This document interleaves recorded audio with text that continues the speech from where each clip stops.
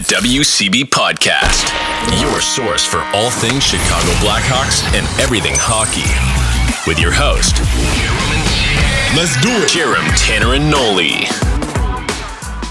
All right, welcome to another edition of the WCB Podcast, part of the Hockey Podcast Network, presented by DraftKings. It's Tanner, it's Jerem. I did that reverse. I don't know why, but what is up, bud? Hey, countdown again. 1 week, baby. Let's week. Go. Well, as you're listening to this, 6 days until the Blackhawks are we doing the McDavid stuff yet? Is it the Chicago Bedards, or are we still doing Chicago Blackhawks? Dude, it's the Chicago Corey Perry's. What the fuck are you talking about? He just scored in the preseason game, so let's go. Yeah, so awesome episode, as you probably tell by our promotion and the title of this episode. We have Daniel Carcillo, the Car Bomb, on the program, talking about his career, post-career, all the amazing stuff that he's doing. It's a lot of information, but it's a lot of great and information, especially for those of you who don't know, he is working with magic mushrooms, microdosing mushrooms, to help treat like CTE and depression and all the kind of stuff that he picked up after a long career in the NHL. And he knows his shit, man. Holy crap. Like, yeah. If you haven't really followed along with anything that Carcillo did since he left the league, and there was a little bit of drama between like what was going on in the league with concussions, and he was very outspoken about it. Just don't take any kind of I don't know what, like, bias into the interview, because he's in a completely amazing place, and it was just such an awesome talk to have. And let's just put it this way too, he even brought that up in the interview, that he's like, if you look back at my Instagram and social media from like 5 years ago, he's like, I was a little centric out there and all that kind of stuff, and if you followed him, you'll notice a complete difference. And it's amazing the work that he's doing and giving you options to get this done, or to get stuff done that you don't have to go the traditional route. Not getting preachy here or anything like that, but it's like there is other options out there besides, right. And he's helping tons of people, like former players, veterans. It was just a great talk all in all, and I really hope everybody really enjoys it. Yeah. But before that, we're going to do a little housekeeping here. A little Hawks talk. Just because I don't know if we're going to record an episode next week before the season starts. We're still trying to figure this out, because finally announcing this for the the season opener, we will be doing a watch along on our YouTube channel. It's going to be me. It's going to be Tanner. Yes. I'm going to talk to my son might just be in the background. Oakley might be making an appearance. Hey. Maybe we can convince Noli to put the books down, the nerd, and come in and watch the Blackhawks hockey with us. Maybe we can get Poets. Maybe Poets will come on and do a little play-by-play action. Mr. I want to be Pat Chris Foley. Foster's. The only good thing is it's an ESPN broadcast, so Chris Foster's won't be on it. Oh, true. But it will be an ESPN broadcast. That's true. But luckily for us, we legally can't show the game. We can't have audio. So we'll be able to watch it, but we won't have to hear it. So I'll have headphones on. You can have your headphones. You can do whatever you want. Yeah. But so real quick, going into it, we are 6 days out from opening night. The roster is starting to come together. I have to do this. It's looking pretty set. There's a few injuries to take care of. I mean, I don't know if Kershev is out for a while, but wasn't skating since after the first preseason game. He's not in tonight, so it would be like a Tuesday. But I'm assuming that he will be on that opening night roster, because I haven't seen anything about him missing it. I haven't seen anything about him actually being injured. So when you said that today, I was a little There was like a Richardson update about Savoy, where after I'm pretty sure he's got a fucked up broken femur after yeah, going into the they boards said it against today. Yeah, Minnesota. he broken leg. He had surgery on it Sunday in Minnesota. They had asked about Kurashev in the same discussion, and he was like, "Oh, he's just got like a little wrist thing. He's just resting." So probably at this point. yeah, there's no reason to like have him play like these next few or the few preseason games up until now, which I don't think he's playing tonight. They have like Entwistle and Kachuk, which I haven't watched the game at all, so I don't know who's playing on what line. But Kurashev with Reichel is pretty good. I mean, Connor Bedard just looks fucking unbelievable. Dude, and it's so funny. I know people are just joking around. They're like, oh, he can't even score on James Reimer and all that kind of stuff. It's like, good. I hope he doesn't score in the preseason. Save it for fucking 6 goals against Pittsburgh. And the thing is, like, he's been nothing but getting more pissed off. Yeah. It's like, all right, yeah, go ahead, keep pissing him off. And then when the season starts, he's going to put in 10. Like, oh my God. He had 2 assists in the first game, and he was upset with his performance, and he looked amazing. It was just like, oh, okay. I kind of wrote about that in my Hockey Buzz article after that first Hawks preseason game, and it was like, is he gonna burn himself out putting too much pressure on him? Like, if he gets upset with himself for having 2 primary assists and a 2-1 win, and it's not good enough, what's he gonna be like when this team like legitimately loses when the games actually matter? Oh, I don't know. We'll see. He might get frustrated, but I think this is the latest update. I think training camp rosters at 34 players, which is 23 forwards, 8 defensemen, 3 goaltenders. Some notable names that got sent down over the past couple days is Drew Comesso, Philip Ruse, Marcel, Ethan Del Mastro, Nolan Allen all went down to Rockford. Gavin Hayes, Paul Lewinsky, and who else was it? There's a couple other people that got released to their Louis Crevier, Ryder Rolston, Gust, Hardman, Cini. All those three got sent down to Rockford. So it's names that we are all expecting that aren't going to be on there. I think Nolan Allen did a good job in his action up there to kind of be the first man up when it comes time to. Well, I think he's going to get top 2 minutes in the AHL, right? Right. Yeah. So I think he's going to be first man up when ultimately a defenseman goes down or somebody's not performing. I'm still very intrigued. I think it's leaning towards that Korchinski is going to be sticking around with the team for a little bit here. Yeah. I'm still intrigued on how long of a leash is. He's had a couple moments in the preseason where he's looked good. There's a couple moments where it's like he really needs to work on some, what am I thinking? Not puck control, like puck smarts. Yeah. And this not hockey trying to force IQ. play. Hockey IQ. There we go. Jesus. Yeah, I mean, he's got the feet.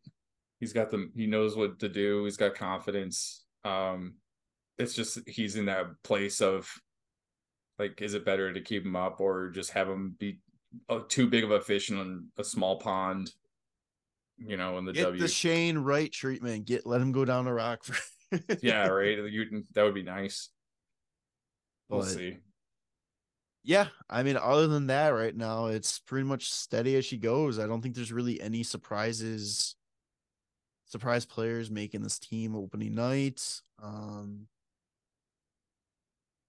I don't know. I'm still to the point. Like, I don't hate this team. I have to emphasize, I don't expect us to win and compete, but I think this is going to be an entertaining and fun season to watch, despite probably losing it'll be a fun one. That's for sure. And like the good thing about this team, and the same as like last year, is like there's going to be opportunities for young guys. And so like it'll be cool to see like who seizes those opportunities. I think last year we saw it with like Cole Gutman. Like once he got the call up until he got hurt, he was looking great. And so like getting more opportunities like that for other guys I think it's always really exciting. Definitely. Yeah, do you have anything else you want to? Zegras got signed for less than I thought he was going to sign, but that's about it. Zegras got signed. Vasilevsky's out. Oh, yeah. Vasilevsky's out. So Tampa's no longer going to be good. Mrazek, just for a warm body. No. No, I'm trying to think how can we swindle Tampa again? Yeah, I mean we could send him Soderblom.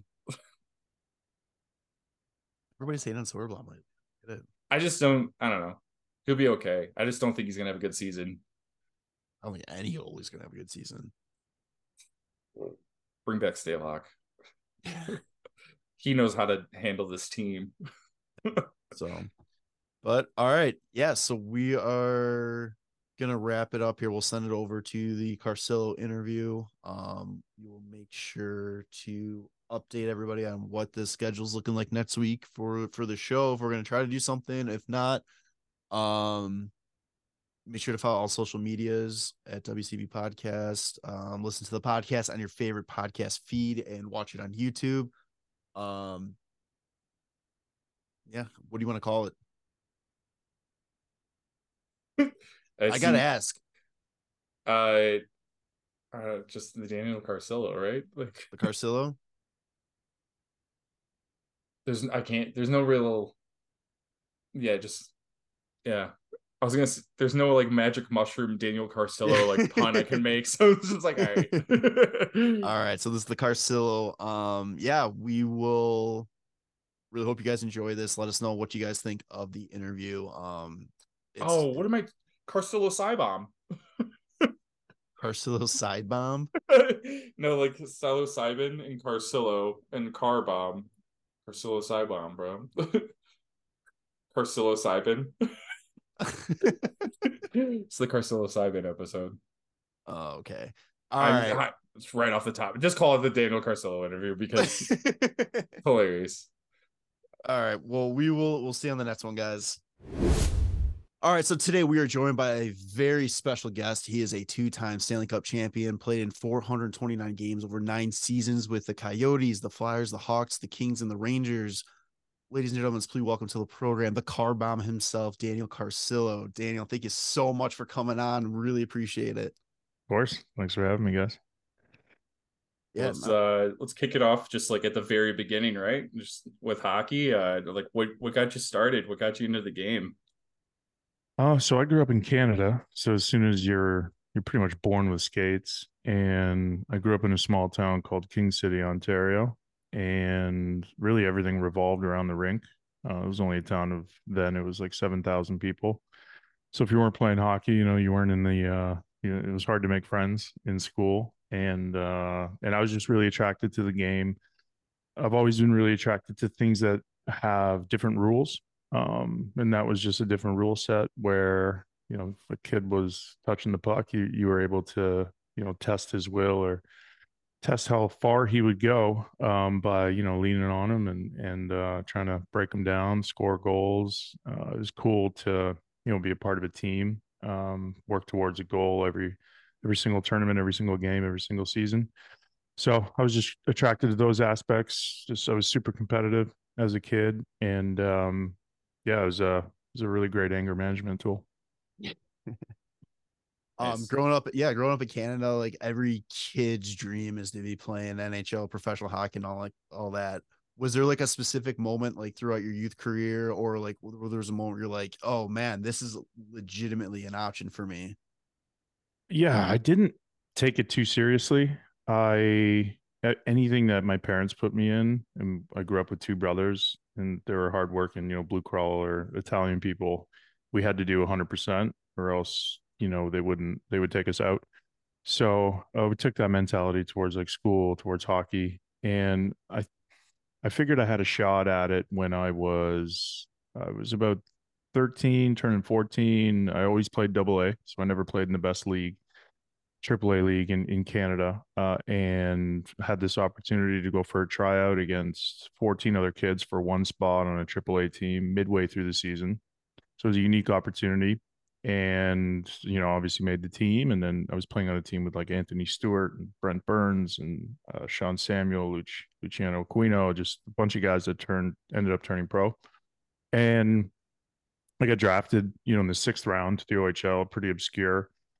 Was getting scouted by, universities, Cornell, RPI, Bowling Green. And I figured then that, I had a chance. There's not many opportunities to kind of get out of your hometown when it's that small. So really figured I had a pretty good shot at it, and just, applied myself pretty heavily into, just watching everything I ate, and every single practice, every single minute, I was severely focused on just getting better. And if you do that at that age, it's amazing the leaps and bounds that you could make. Because at 15, I wasn't the best out there by any means. But by the time I was 18, I was ready to get drafted in the NHL, 73rd overall, and I was ready to turn pro right out of high school. I mean, that was a stacked draft too that you were selected in. Would Yeah, you yeah, would you say that your style of play was kind of the same when you were a kid, or were you more finesse and then grew into kind of a grittier player? I always liked hitting, okay, Yeah, and I always played the game just really, really hard. So I don't think that ever changed. And I think when I was in the OHL, I remember thinking like, I'm 165 pounds right now, soaking wet. I play the game hard. I know I'm going to have to fight when I go to the next level. Luckily, on all the teams in the OHL, there were tons of guys that would just step up and fight for me because I was a 30-goal scorer every year. So I put on some weight that summer, and about 20 pounds. And when I got into the AHL, just started crushing guys with hits, etc. And then, I'm just a very honorable person. If you want to fight, the way the game was and kind of still is, you see it in today's game, that guys are going to stand up for their teammates once they get, whether even if it's a clean hit, yeah, they're gonna want to, you're gonna have to answer the bell. So I knocked out Kevin Cawley, who was like a pretty tough dude. And you got to remember, like when you're going to these training camps, when you're drafted, you're going to training camps for 3 years. So like everybody in the organization knows you, and they knew me as like a skill guy. Yes, I played the game hard. I was sometimes dirty, but for the most part, I didn't fight. And so when that happened, I was kind of like pinholed. Everybody then wanted a piece of me because that guy was like a pretty tough, middle to light heavyweight. So just kind of, it's just kind of happened. And then you're always on your toes. And like I said, I just played the game extremely hard. And if guys wanted to fight, I was early part of my career. I really enjoyed beating people up. It was a lot of fun. yeah. You can tell by looking at the stats that you have in that first year of the AHL with over 300 PIMS. Like, Well, like how many fights was that? Like, I don't even know in the AHL. I don't know. But at that time, you were able to add fighting to your resume. So I could skate, I yeah, can hit, I can shoot. I was a great passer, was a very hard worker. And then if you add that component to your game, that the unpredictability, and then if you fucked around with either me or anybody else, like we were going to answer the bell. And back then, this is 2000. I was drafted in 2003. This is 2006, 2005. That was still the era where like Dennis Bonvie and McGrattan and these guys would like we would start the game with like 3 fights before, and there'd be 5 seconds off the clock. So I never really understood that aspect of the game. I always wanted to make people had to, either they had to get a big hit and I was going to come after them, or I was going to get a big hit. You almost had to earn a fight from me.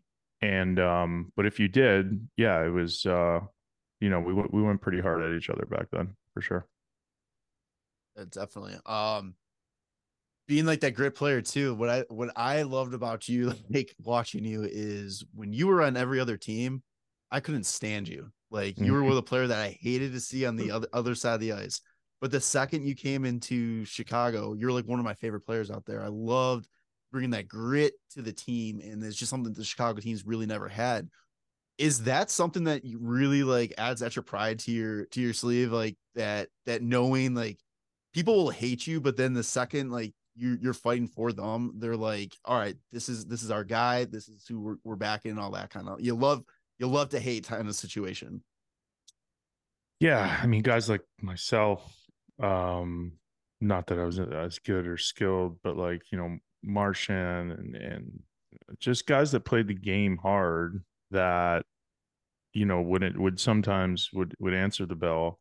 And I mean, if I wasn't, if I didn't go into Boston and people weren't throwing shit at me when I went through the tunnel, and if I didn't open up my Twitter and have 200 hate messages, I didn't think I did a good job. I wasn't, it's Yeah. not like I got on the score sheet, because guys get on the score sheet in different ways. And the way that I got on the score sheet or got noticed every single night, the foundation of my game was to always get hits, to try to wear the team down, and to get them thinking about me rather than thinking about Patrick Kane, Taves, Hosa, Sharp, Seabrook, Keith.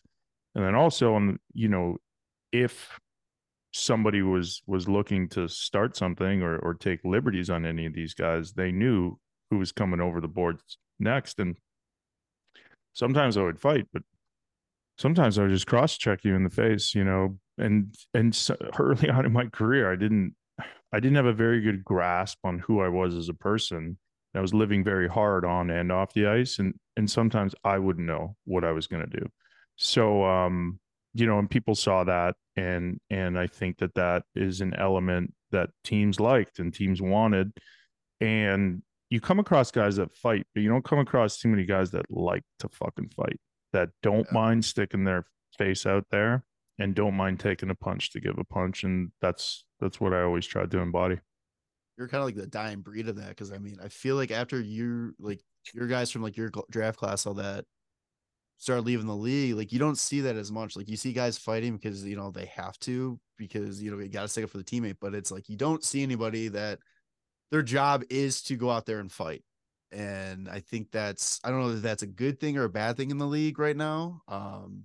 Good. It's I got in, so I started watching games here with a vet, with Matthew Wiz Buckley, and he invited me to some of his games, and I had a weird relationship with the game when I first left, and with the concussions, and I was angry, I was frustrated, I was definitely very sad that a lot of my friends had passed away, and that guys are getting neurodegenerative disease. So I had to kind of step away for a bit. But when I went to my first game with my son, I was like, oh boy, like this is why people loved what I did, and I love watching the intensity of what these guys do.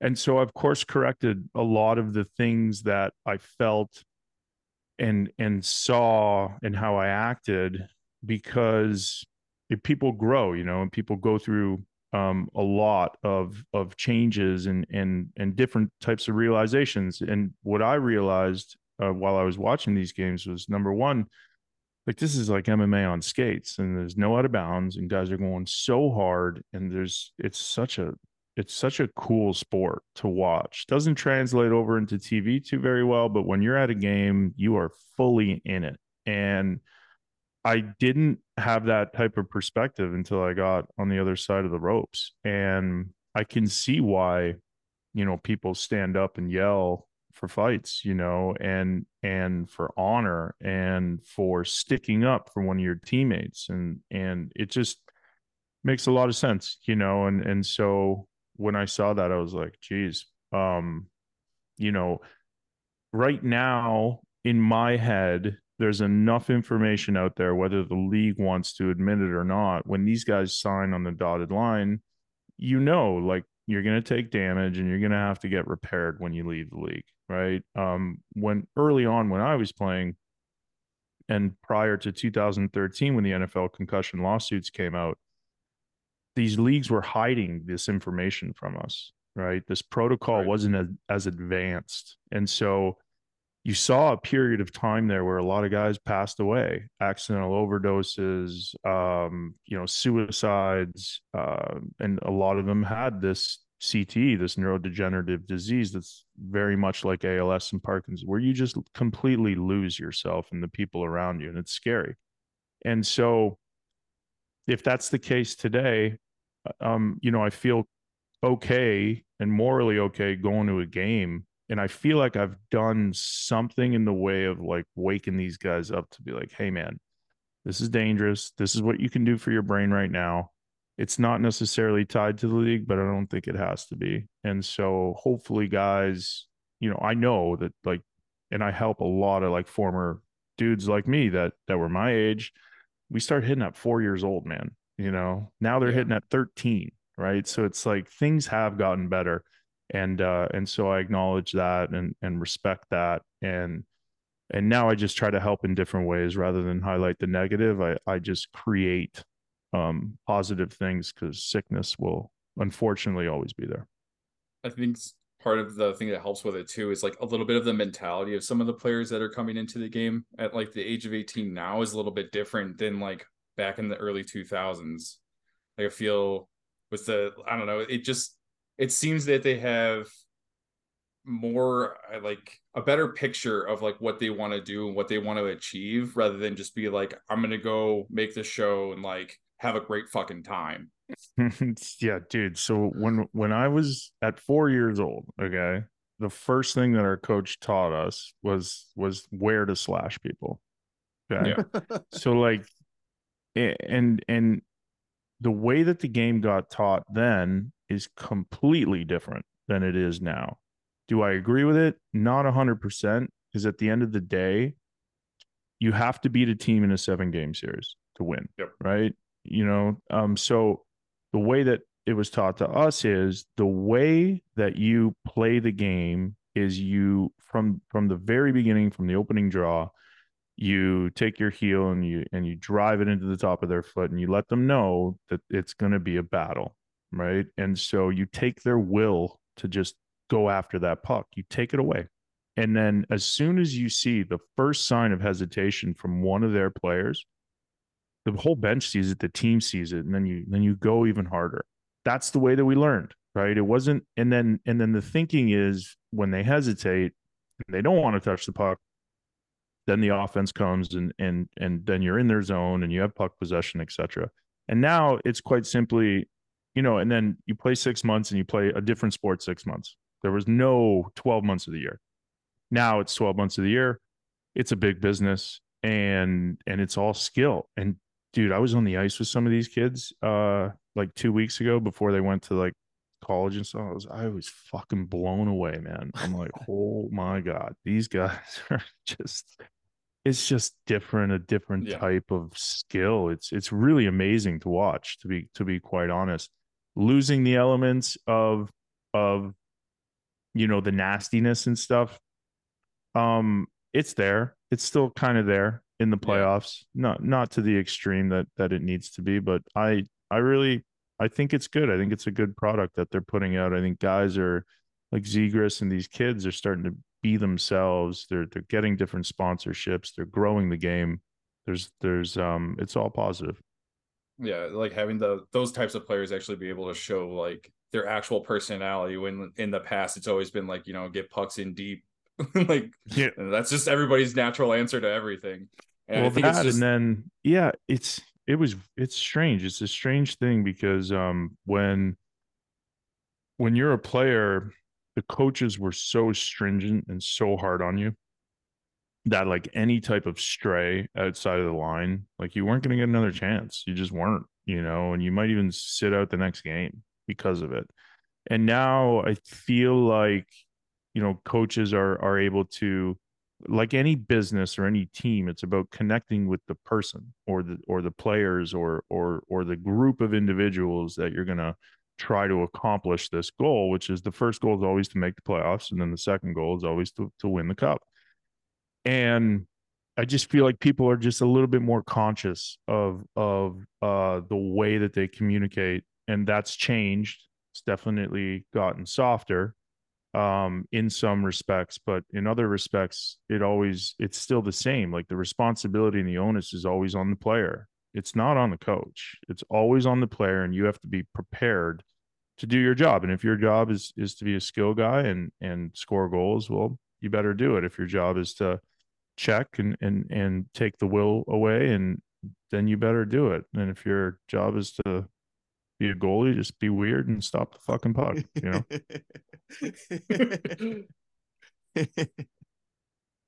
Yeah, I used to be a goalie, so I just... There you go. Yeah, I knew it. I actually started as goalie too, man. I'm a big weirdo. I like to say like I wasn't like the weirdest of the weird, so that's all that I really cared about. Every goalie says that, by the way. I know. But I really believe it in my heart. Yeah, no, I can tell. Yeah, you weren't for sure. Yeah, I started out as goalie, and then when I started coming out of the crease and stuff, the coaches are like to try to hit guys. Yeah, maybe try forward. Yeah, yeah. I dump it in. did that. I did that a little bit too. It was just throwing some fists around in the crease, and they're just like, what the fuck is wrong with him? And I'm just like, hey, nobody steps in this crease, baby. That's what I'm telling you. I don't need my defense to step up for me. There you go. I just want to go back a little bit and talking into about like your playing career and just what was it like that first moment you stepped on the NHL ice? Just what was that feeling for you? It was, I mean, it was pretty cool. It was the culmination of a just a lot of hard work. It wasn't necessarily a dream, like I mentioned, for me at 3, but it was just something that I felt like I could accomplish, and I accomplished it in a very short period of time. It felt like, when I made that commitment at 14 or 15, within 4 years I was there. And then all of a sudden within 12, your career is done. And it really does go by really fast, and there were a ton of guys that are like, make sure you enjoy it, because I'm on my last, and a lot of people say that now about my kids and stuff. And thank God I've had that experience with the sport, because now I believe it, and I try to cherish every moment. And the first time I stepped on the ice was in Arizona in Scottsdale, and Wayne Gretzky was my coach, and Ulf Samuelsson, Grant Fuhr. It was like a really cool group of dudes to be around. Jeremy Roenick was there. Shane Doan was my captain. Derek Morris was amazing. And it was, look at this roster right now. Holy crap. Yeah, it was, I mean, a lot of guys were on their last legs, right? It was kind of like a place to go to retire. And I ended up there, I asked for a trade from Pittsburgh because I just knew I was ready and I didn't want to wait any longer. And there's kind of a pecking order. When you get drafted, if the guy ahead of you, even if you're playing better and he was there for 2 years, they kind of give him the shot first. And I just remember going out, man, high stepping, no bucket, white skates with black laces, graphs. And I remember my trainer like refused to buy them for me. And so I had to actually go to the ice den and pick up, these black laces. And I played, I think it was 14 games. It was right at the trade deadline. And fought a bunch of times, scored a bunch of times, racked up some points, and that really, set up the next year, my first full year, which I think I led the league in penalty minutes. Some great things happened, some bad things happened too. I blew my knee out, my PCL in a fight, yeah, it was. One thing that I don't think people realize and not enough guys talk about is how hard it is to do what we did on a consistent basis. I would challenge anybody to just do that for a month. I would challenge anybody to do our workouts that we had to do in the summer for a week. It's a different type of mindset that can commit to how hard and how much suffering and pain you have to go through for hopefully a little bit of joy, a little bit of the whole concept of like not counting score and there's no loser and winner is fucking unbelievable to me, because that is what this life is about. It's about putting in the work and being able to beat somebody at a sport, and then you feel good about the work. And if you lose, then you have to adjust and look at why you lost, and then hopefully go and work a little harder in practice or in the gym, and then come back and then you win. And so, yeah, it was an amazing career, man. I made, played with a lot of great guys. Obviously winning was, twice was pretty special. The guys in Chicago were just all amazing, down to earth guys. Like that group of dudes was something else, man. I'll always cherish that time there for sure. We're back with another week of football, and DraftKings Sportsbook is keeping us in on the NFL action with great offers every single game day. New customers can bet $5 and get $200 instantly in bonus bets. Throw $5 on any of this week's Epic Max and walk away with an instant winner. And DraftKings isn't stopping there. All customers can take advantage of 2 new offers every game day this September. Football's more fun when you're in on the action, so download the app now and sign in with the code THPN. New customers can bet just $5 and get $200 instantly in bonus bets only on DraftKings Sportsbook, an official sports betting partner of the NFL with code THPN. The crown is yours. Gambling problem? Call 1-800-GAMBLER or visit www.1800gambler.net. In New York, call 877-8-HOPE-NY or text HOPE-NY 467-369. In Connecticut, help is available for problem gambling. Call 888-789-7777 or visit ccpg.org. Please play responsibly on behalf of Boot Hill Casino and Resort, Kansas City. Licensed partner, Golden Nugget, Lake Charles, Louisiana. 21 plus, age varies by jurisdictions, void in Ontario. See sportsbook.draftkings.com/football terms for eligibility, terms of responsibility, game resources, bonus bets expire 7 days after issuance. Eligibility and deposit restrictions apply.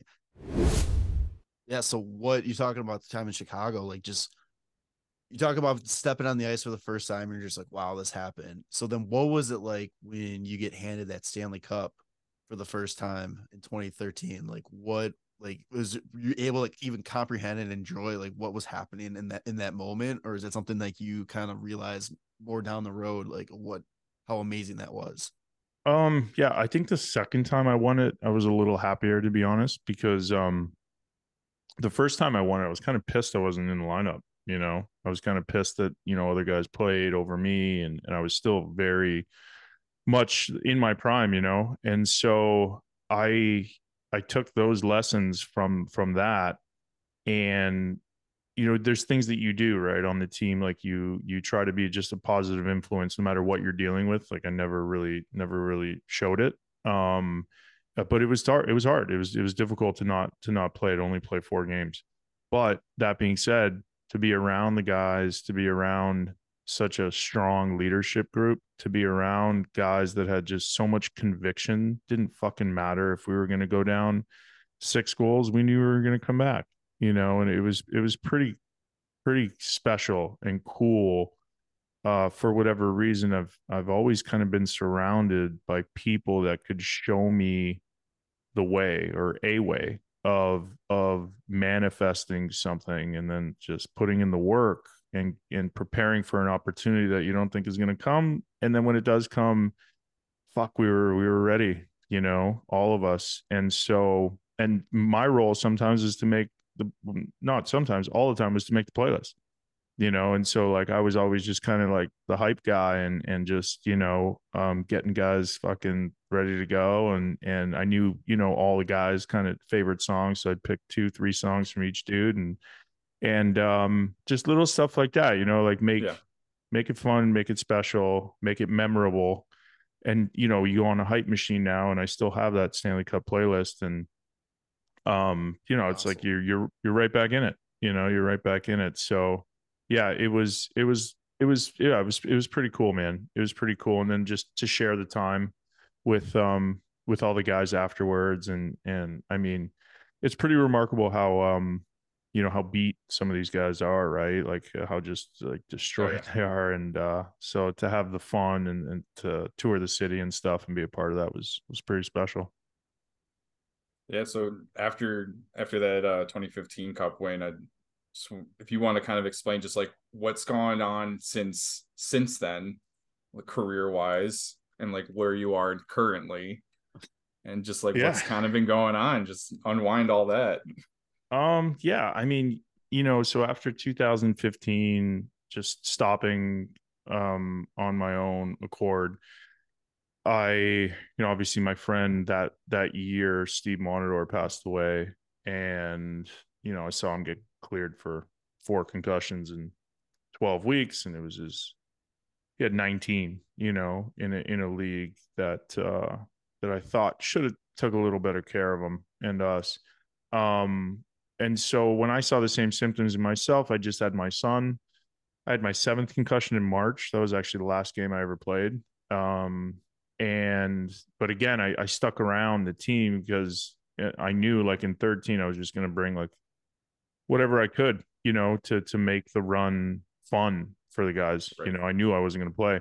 And so then we won, and that was great. And but then I just became really angry at how like sick I was, and then I didn't really want to go around the team. I did the alumni stuff, for a little while, but I was just dealing with so many symptoms. And so it just became pretty overwhelming, and I just had to I had to step back, take a step back, and just almost shut myself off from that side of my life.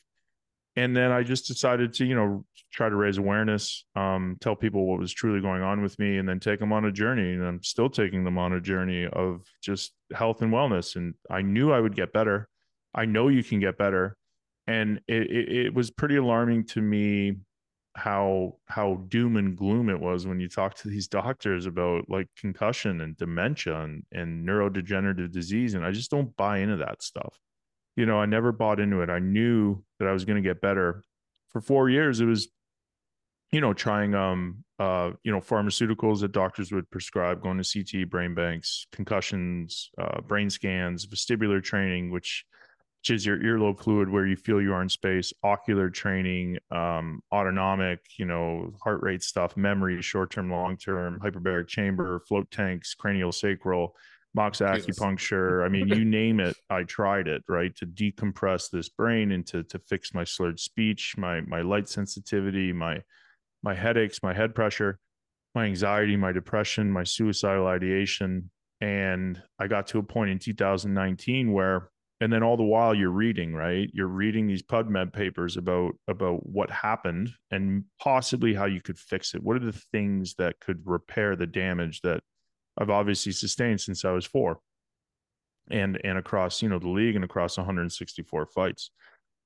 And thank God I came across a study from the Imperial College of London. And thank God I listened to these doctors when I was at these clinics, because the number one thing they were saying was they can identify an area of my brain that's shut down due to trauma. Common misconception is concussions on the whole brain. It's on one of the 6 areas of the brain. And then we're going to wake it up based off of these exercises.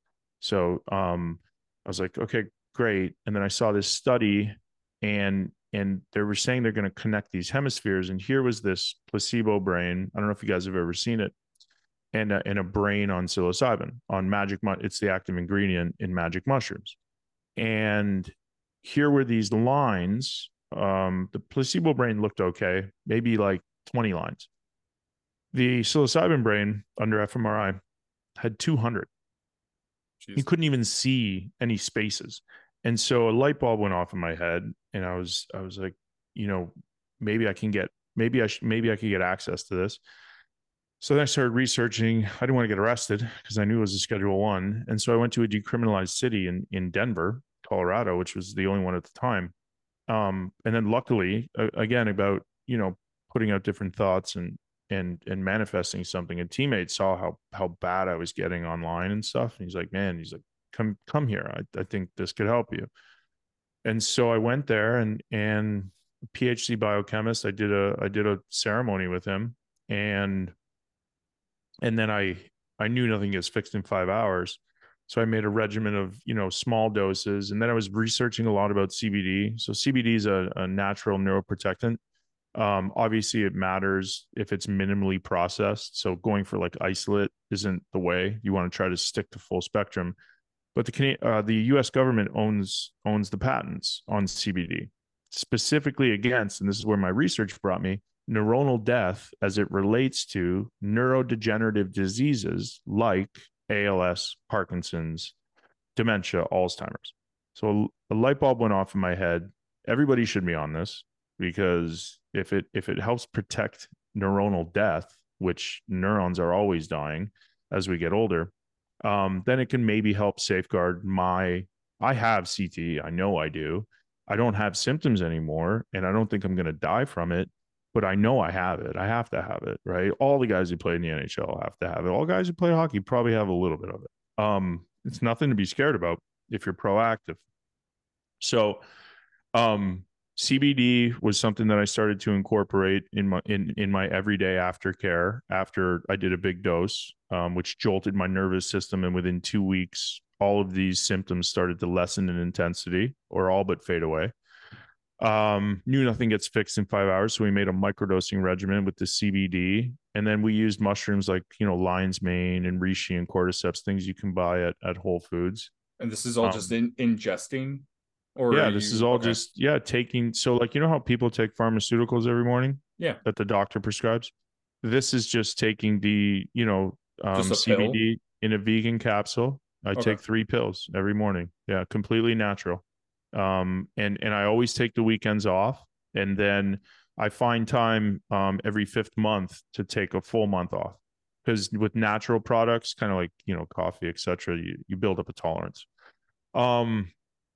And then I tested my brain and my blood 6 months later. I didn't need to test it, but I wanted to because it's so heavily stigmatized. And it was completely clear, man. No abnormalities with my brain scans, and my blood work was completely clear. So a light bulb went off, and I was hesitant to talk about it too hard until I got to a year.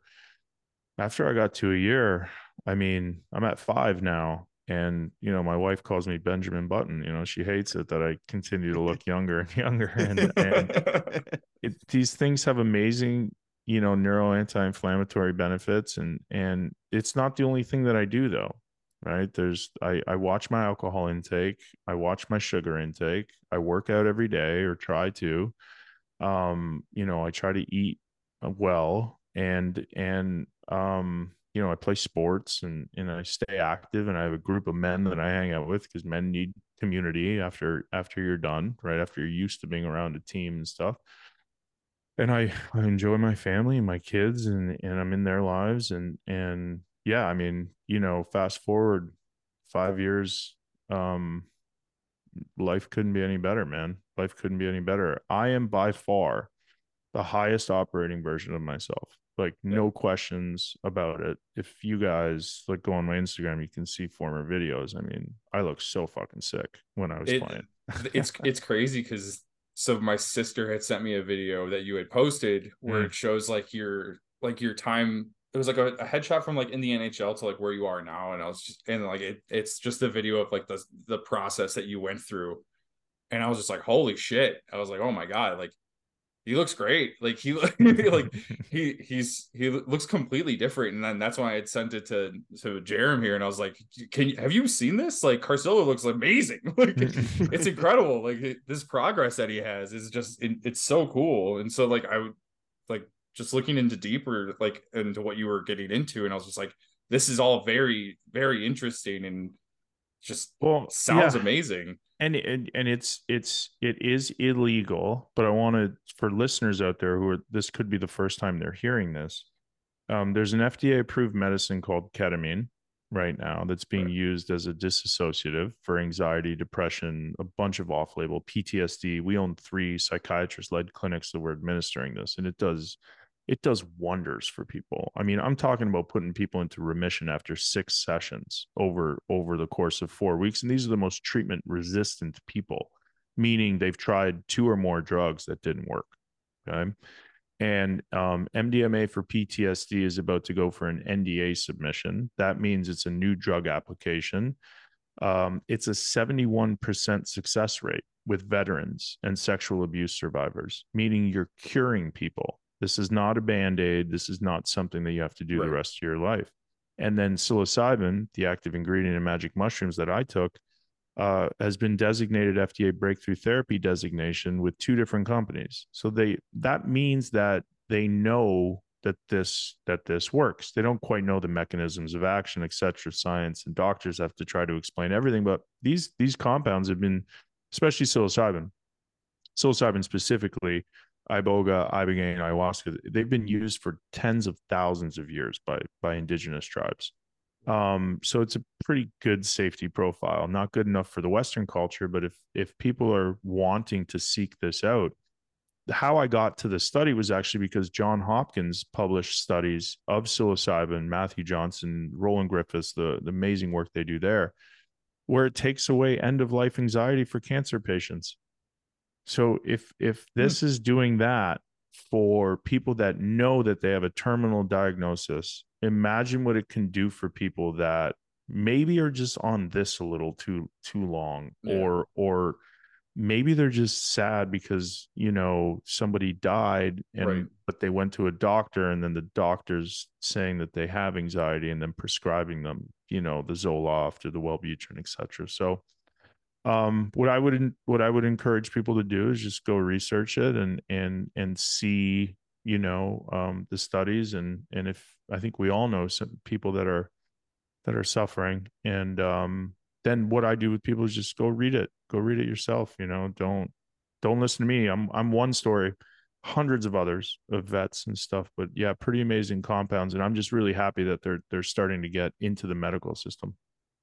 I think I've seen like certain like videos, or not videos, but like random things on like Netflix and things like that that talk about the effects of like magic mushrooms that have on like depression and anxiety. And I've just always been getting more and more interested in that. I feel like it's kind of becoming a little bit more mainstream knowledge for people, when it's still kind of like you said, because they're not able to explain it from the doctor's perspective, like they don't really know how to prescribe that kind of thing. Well, and this isn't profitable. Yeah.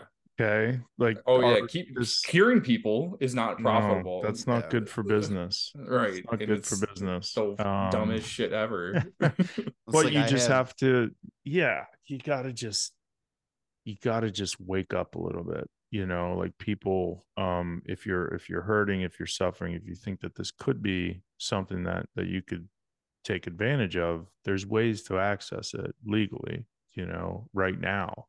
There's a difference between a full spectrum mushroom and a synthetic mushroom that's being developed through the FDA. And there's a reason that all of our medicine that we take is synthetic, because it's patentable, number one. And so then these companies can block other companies out for 40 or 60 years so they get more profits. And it's replicatable, meaning, you know, I founded a company and I took it through the FDA, and we did a pre-IND meeting, investigational new drug application with my regiment that got me better. And so I learned the inside and out of how our drugs get made, and they have to be made within a 0.01% variance, the batch. So it has to be synthetic.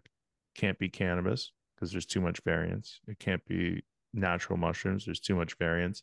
That's why we have drugs. And then that's why we have nutraceuticals, right? Which are like almost like the legal or illegal ways of, you know, and there's just certain things you can say and you can't say. You can't make claims, right? The only way you can make a claim is if you gather together 300 million and develop a synthetic medicine. It's pretty wild. But yeah, I think people are coming around, man. People are starting to read. People are starting to take ownership of their own lives, which is really positive. You know, really positive. I know for me, so I have Crohn's disease. I suffer from really bad depression, anxiety, all that kind of stuff. And I have finally got to a point where I had a doctor willing to have the conversation with me with medical marijuana and all that kind of stuff. Nice. Because going into looking at the pharmaceutical stuff, and it's just, when you actually take a look at it, everybody just, oh, the doctor gave it to me, let's just take it. It's like when you actually look into it and like what you're putting into your body. There was at one point I was putting radiation in my body for one of my medication, and I had no idea about that. But since using medical marijuana, I've never felt better. Like I've moved on to, like, you know, absolute best version of myself. My depression is gone. My anxiety is very good. With magic mushrooms and all this kind of stuff, do you feel like it potentially is taking that same path as the stats medical marijuana, where like it had this stigma for a little bit, and now that there's more out there showing that it actually does work, and hey, it's just not for these stoners, you know, to go and have a good time. It's actually doing something for you, you know, like is that like, well, so what you mentioned there's a bunch of stuff that you mentioned there that I'll try to unpack. That's really important, right? Like cannabis is like dirty, and mushrooms are like dirty for the, like, it's dirty hippie crowd, you know, and obviously like the stigma is there, etc. You know, a bunch of burners going to Burning Man. But like I think what's really important and what is a little bit different than the medical marijuana space is that we're able to, as an industry, as a psychedelic industry, validate what we do through the FDA. And that's why, like, I always say, like, I'm Switzerland, right? Like, I've introduced decriminalized nature initiatives, Initiative 81, in Washington, D.C. I've done congressional briefings, and I'm passionate about that because policy influences how we think, how we feel.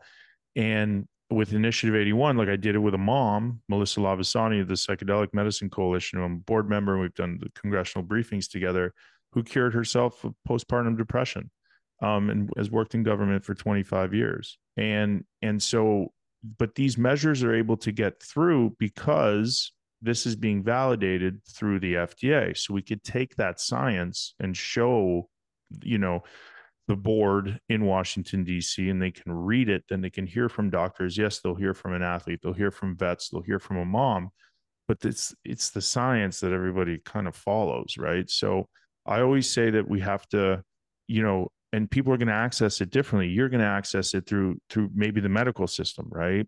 I might access it through the recreational system just because I want to try to use it for my sleep or just have fun or like do some yard work, get high and go charge. And so, and then there's also there's nothing wrong, from people like my parents wanting to go to a doctor to getting a script. Like that's just what they do. That's what they're used to, right? And then there's also like programs that are full spectrum for mushrooms, like Measure 109 in Oregon, Prop 122 in Colorado, where it creates this legal framework, just like medical marijuana or the marijuana industry, where you have manufacturers of the mushroom, you have testers of the mushroom, you have service centers, and then you also have facilitators. In this case, you need a facilitator because to responsibly do mushrooms, high doses, you definitely want to be sitting with somebody that can guide you through what could be a challenging experience, right? So all of those things I support in order to try to get people to access this as much as they can, because it's just such a better alternative than what we have right now. And what we have right now is completely inadequate, and it's a system that is really, it feels like it's just preying on people. And hopefully we can change that. The only way we do that is through this like rigorous scientific process, that costs a ton of money, but hey man, people are really interested in it. Some people do it for the dollar signs, others do it, for different reasons, but I feel like we need all those people, in order for this to work. And congrats to you, man. Like I love hearing stories like that. Number one, it's probably a lot less inexpensive than the other route, Yeah.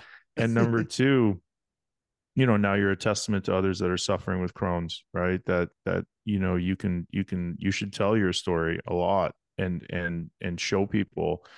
That's it, like that's one of the things that I live by is to keep what I have. I have to, freely give it away, meaning I have to talk about it, as much as I can, because there's a lot of people suffering out there and they're getting led down the wrong path, and maybe you can wake some people up. Yeah. I mean, with the way things get tossed around online, like nowadays, like getting information out there is just the number one thing. And that's just what you got to do. Got the encyclopedia, man.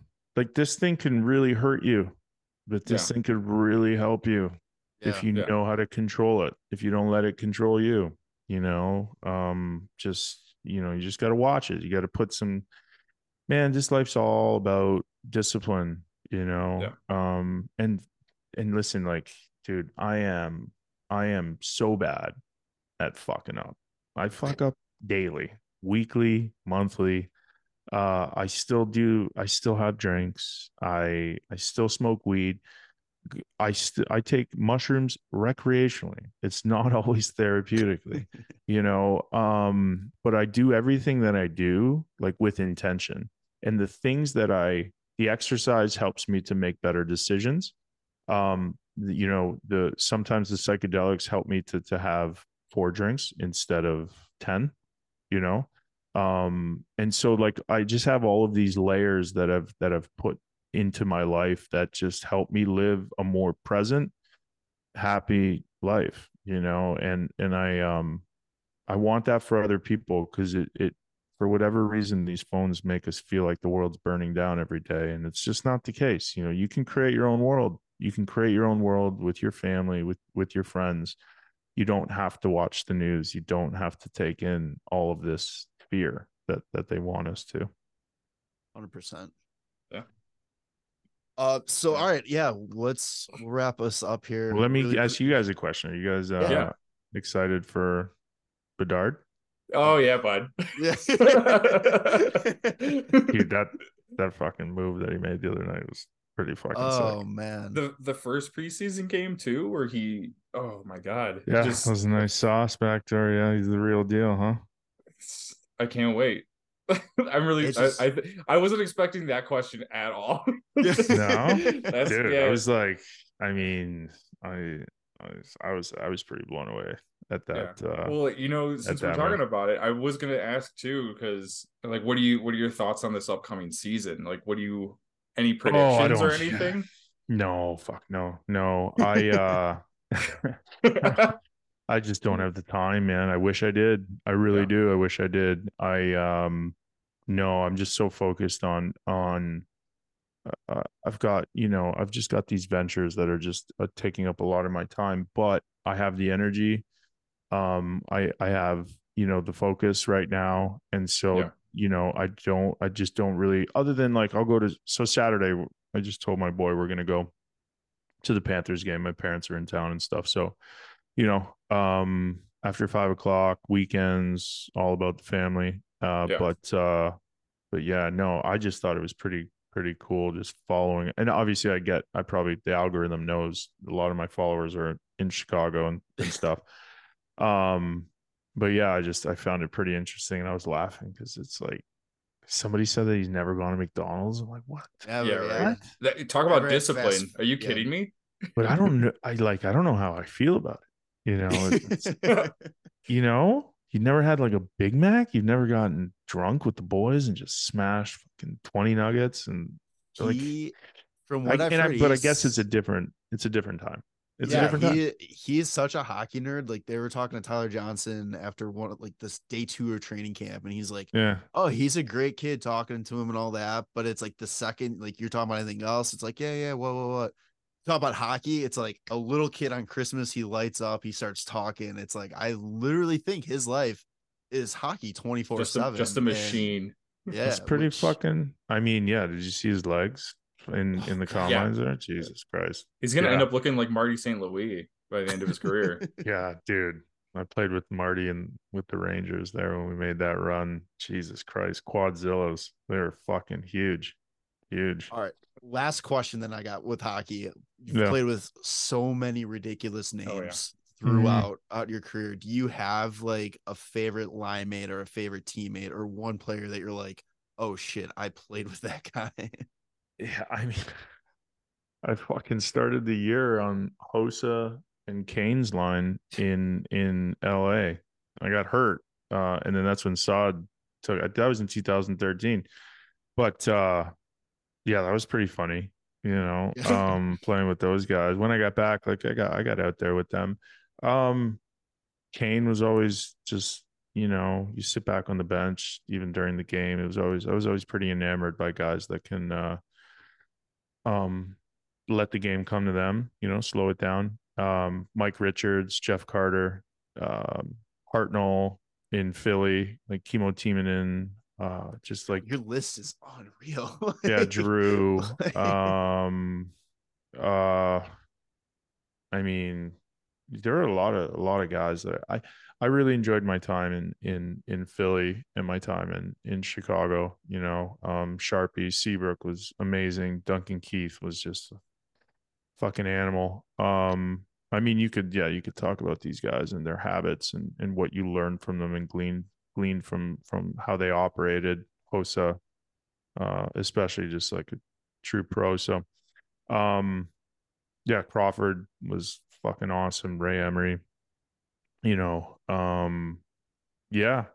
a lot of guys, a lot of good memories. That really, you take a ton of lessons, man. You take a ton of lessons into the real world, because that's not the real world. So if guys ever decide to leave hockey and not go into scouting and do that whole coaching thing and that whole thing again for the rest of their lives, and identify as that person who did that sport, you could take a lot of lessons, man, that you learn from these guys, and attention to detail, and just be a savage in business, and really apply yourself to do good things, and then create different teams. That's the cool thing about the teams that I'm on right now with the business that we're doing with Healing Realty Trust. It's like we're just gearing up for a raise, and I was talking to my partner Cody Chandron, and and Joe, and I was like, yeah, I've been like hearing I a lot. It's like we need to use we. We need to like highlight the team, and you watch NBA interviews, it's always you watch hockey videos, it's like, oh, you had a great game. Oh, that's because my teammates showed up and fucking played really hard and put me in the right positions, and you're always kind of passing the buck. So yeah, I've taken a lot of lessons, and continue to grow, and hopefully one day I can more meaningfully do more in the hockey community with guys that want to transition out. It's always been a big goal of mine. Well, yeah, I mean, it really seems like you're in a great place to like help out guys, like whether it's with that or just with the whole concussion issue too. Like you have that knowledge, you have that in your back pocket where they can always just like reach out to you, and that's pretty awesome. Yeah, man. There's a pro skate that I just started, first time in 4 years, 2 weeks ago, and first thing everyone's like, like don't know how to kind of act, and second skate, it's like boom, questions about, hey man, I stopped because of concussions. You look like you're doing fucking great. Like, how do I get started? I'm like, no problem, man. Love to help you. So just get guys started. And then the good thing about this medicine and this medicine work, when you do medicine work, it's all about you. Like you have to do the work. It's not really the medicine, and it's it's good to work with former athletes and vets and stuff, because they just know how to fucking work, man. They know how to get down. It's awesome. So okay, tell everybody where they can like follow you and learn more about your stuff and all that. Cool. Yeah. So Daniel Carcillo 13 on Instagram, Carbon Boom 13 on Twitter, LinkedIn, Daniel Carcillo. Check out what we're doing with Healing Realty Trust, which is we're building the infrastructure for these FDA approved medicines. So for this experiential medicine, that infrastructure doesn't exist. You go to a doctor, you go to Walgreens, you take it home. You're going to go into a clinic. People can check out, we have a supplement business called My Crew Doses. So just harnessing the power of mushrooms and the things that help me, focusing mostly right now on sleep and rest, which is imperative for recovering from concussion and just everyday life. And I support a lot of veteran organizations. So this is Heroic Hearts Project and Jesse Gould. They connect veterans to psychedelic therapies, mainly ayahuasca. And this is No Fallen Heroes and Matthew Wiz Buckley. And he does a lot of the same things. So just connecting, he's a former Navy pilot, and he connects veterans to ibogaine therapy, mostly in Costa Rica. And then I'm training right now for a 211-mile race. Jesus. We are parachuting in for a mile, swimming 10 miles, and then running 200. I might not have any hips or knees after that, but I'm going to do my best, and that's with Jonathan Wilson, Invi Mind Health, and we're just trying to raise awareness in and around Veterans Day for traumatic brain injury, and suicide prevention. So that's those are three of the main organizations that I'm kind of working with right now, and what I'm up to. Awesome. Fuck yeah. Yeah, buddy. Well, I look forward to like just following along, just because you post good stuff, and just really excited to see where you go from here too, because like what you've done so far is just awesome. Cool, buddy. No, I appreciate it, man, and happy to happy to have you as a follower, and you guys reach out, anything I can do to help your journey, just let me know. Awesome. Really appreciate it, Daniel. Cool. All right, boys. Have a good one. one. Take care. Thanks for listening to the WCB podcast. Be sure to subscribe wherever you heard this podcast. To connect with Jerem and Tanner, check out the boys at WCB Podcast on all social media. We'll see you next time.